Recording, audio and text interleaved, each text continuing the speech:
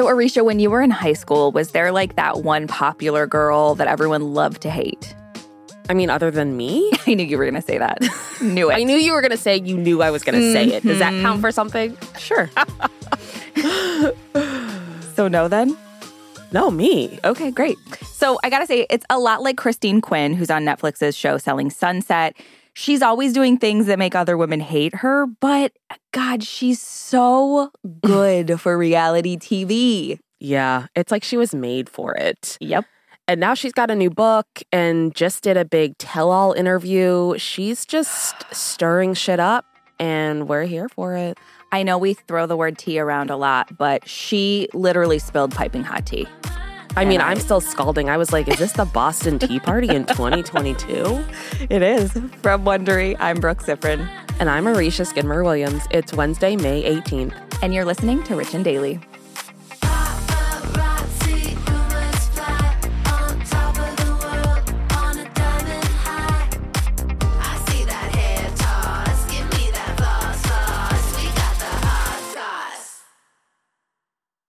If you've been keeping up with Even the Rich, you've heard us talking about Monopoly Go. That's right, and we're going to keep talking about it. So playing Monopoly Go with your family and friends is truly a delight. Yeah, there's always something new to do, like partner events where you build on each other's boards, crazy tournaments where you can recruit your friends, or competitions to outdo them on the leaderboards.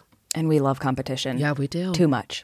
And if you want to play solo, there's timed events like obscenely massive multipliers for all your winnings and challenges like treasure hunts or money sprees. It's honestly a really great pastime. Exactly. Compete with your friends and people all around the world to be the biggest Monopoly tycoon on the leaderboards. So join the fun and download Monopoly Go now, free on the App Store and Google Play. There's a lot to say when buying a new home or car, but only one thing to say that can help you protect them. Like a good neighbor, State Farm is there. And just like that, a State Farm agent will be there to help you choose the coverage you need, no matter where you are in life. When you need coverage options, your State Farm agent is there to help, on the phone or in person. Like a good neighbor, State Farm is there. This episode is brought in part to you by Audible, your go-to destination for thrilling audio entertainment. Whether you're looking for a hair-raising experience to enjoy while you're on the move, or eager to dive into sinister and shocking tales, Audible has an exclusive collection of thrillers from best-selling authors that will keep you on the edge of your seat. Like James Patterson's first audio-only thriller, The Coldest Case. Experience stories like never before, where every chilling detail is brought to life by captivating sound design. Plus, as an Audible member, choose one title a month to make yours forever. And now, new members can try Audible free for 30 days. Just visit audible.com/WonderyPod or text WonderyPod to 500-500. That's audible.com/WonderyPod or text WonderyPod to 500-500. Give me that hot goss. So I think it's safe to say that a lot of us, maybe most of us, want to be liked and accepted in life. But there are some people who are happy to play the part of a villain as long as they look fabulous doing it. And Selling Sunset star Christine Quinn has really been owning her role as this high fashion boss bitch for all 5 seasons. Now she's come out with a new book and a tell-all interview, and she's spilling literally all the secrets about what it's really like to play the villain on a reality show. So on the show, Christine is a real estate agent at the Oppenheim Group in Los Angeles, and her new book is called How to Be a Boss Bitch and was released just yesterday. I thought there was already a book with this title. Did you? Yeah, not by her. Is it just your diary? In the book, Christine opens up about what parts of Selling Sunset were staged, which feels like most of them. Yeah, it's reality. She claims every part. Yeah. And she claims she once had to fake a fight with her co-star and fellow agent Heather Ray Al-Musa, saying, which I thought we did a really good job of doing, which I respect. Coming from someone who's always trying to get us to stage a fight about something, like, we should take notes. First of all, I'm trying to get other people to get into fights. Real ones. Right. Not staged. Yeah. So the scene shows Christine seemingly being locked out of her listing, and in her book, she writes, of course she had the keys, saying that was totally fabricated for television. I could have made a fuss about how it would make me look less professional, but I went along with it because I thought it was funny and I'm a good sport. I love how she throws in her own compliments, her own back patting. I mean, you got to. It's her book. You can write whatever the hell you want. Christine also wrote about her wedding episode and how her co-star Chriselle Staus's storyline completely overshadowed her day. So Chriselle was going through a very public divorce at the time. And Christine never calls out Chriselle directly, but says, Christian and I spent so much money on the episode for my wedding because the producers wanted to feature it. And then I didn't have a single line, and the whole episode ended up being about somebody else. She even called the whole production around her wedding a pointless waste. Which is fair of the production around any wedding, if we're being honest. Yeah. So this isn't the first time Christine spilled tea about the show. She's previously been criticized by her fellow castmates for talking too much to the press. And in her book, Christine claims she was actually once fired by production for revealing too much. She writes in her book, I once got fired and then rehired by the production company because I was pointing out in interviews all the things that were totally fake, from our dialogue to our relationships to our actual listings. She says the clients didn't want their houses turned into sets, which seems fair. Yeah, it does. Especially if you're trying to buy or sell a house.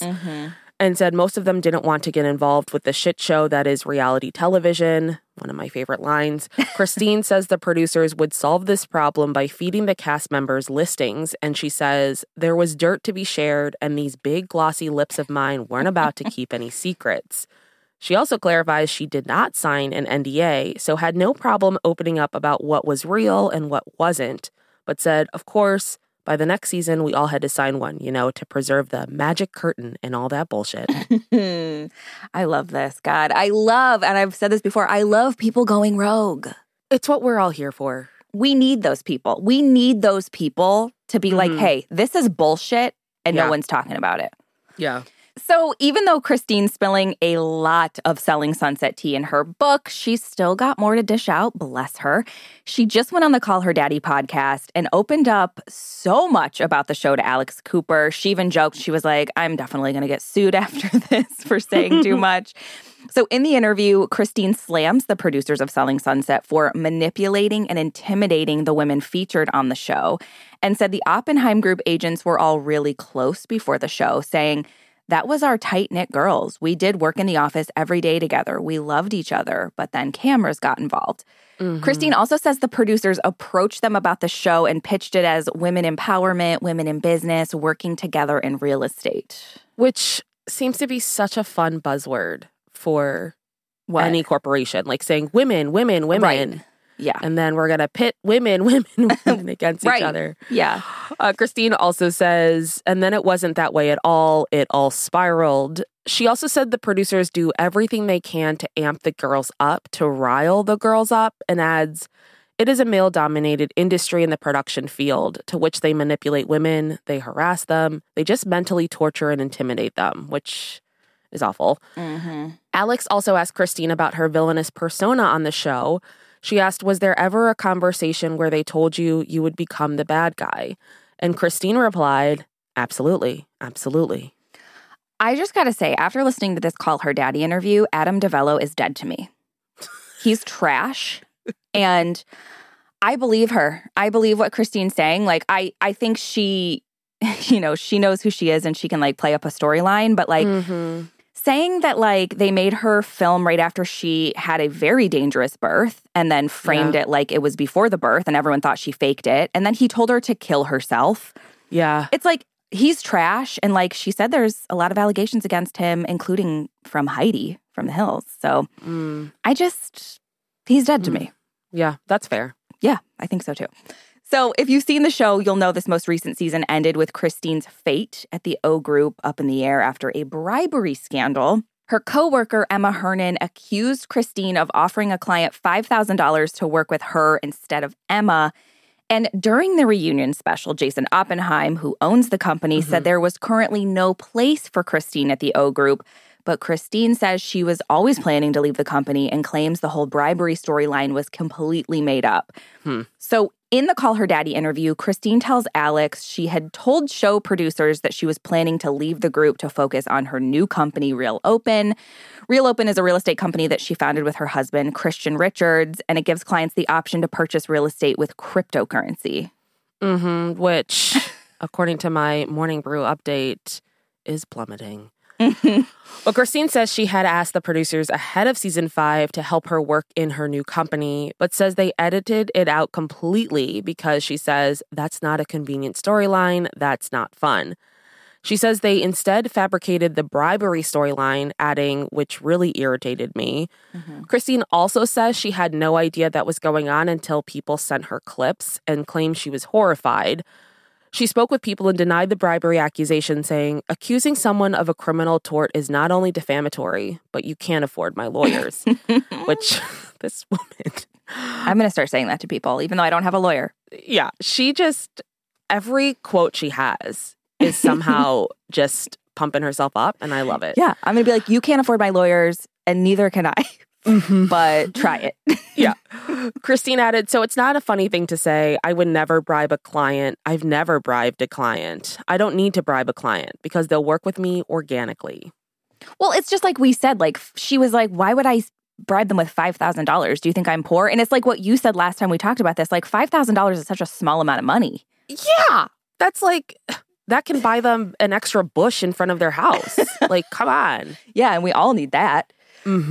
So even though Christine has her problems with the Selling Sunset production, she says she will be back for season 6, and she tells Us Weekly, I love the show, and says it's her number 1. Everyone knows that. But she does say now that she's left the brokerage, the producers will have to get creative with her storyline and hints at a battle of the brokerages.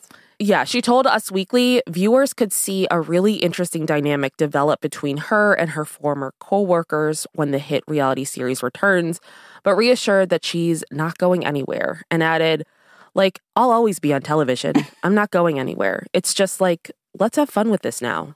You know, I believe her. She's great TV. Yeah. And she said in the Call Her Daddy interview, she's like, I just want my own TV show, which, join the club. I feel like that's what she's kind of been gunning for a while now. And once you know what you want, grab it by the horns. Yep, that is the saying. From Wondery, I'm Brooke Sifrin. And I'm Marisha Skidmore-Williams. This is Rich and Daily. See you tomorrow, Richies.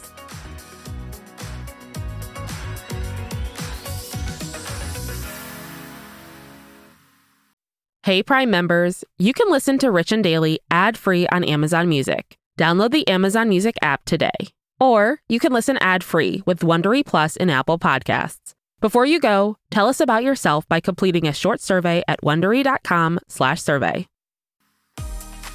If you like our show, please follow us on Apple Podcasts, Amazon Music, or wherever you're listening right now. And tell your friends we've got the hot goss.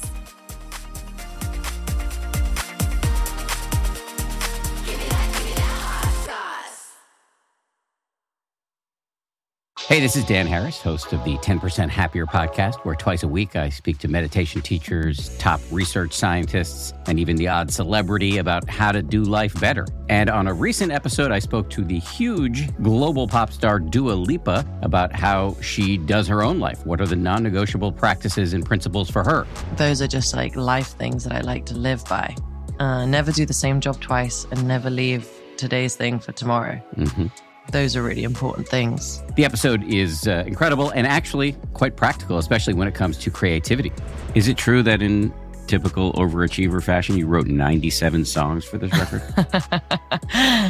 Yeah, I wrote 97 songs. We wrote a lot of songs, but not all of them are good. You know, that's the other thing. Like, I have to write myself into a good idea. To listen to this episode and more, follow 10% Happier on the Wondery app or wherever you get your podcasts. You can listen to 10% Happier early and ad-free right now on Wondery Plus.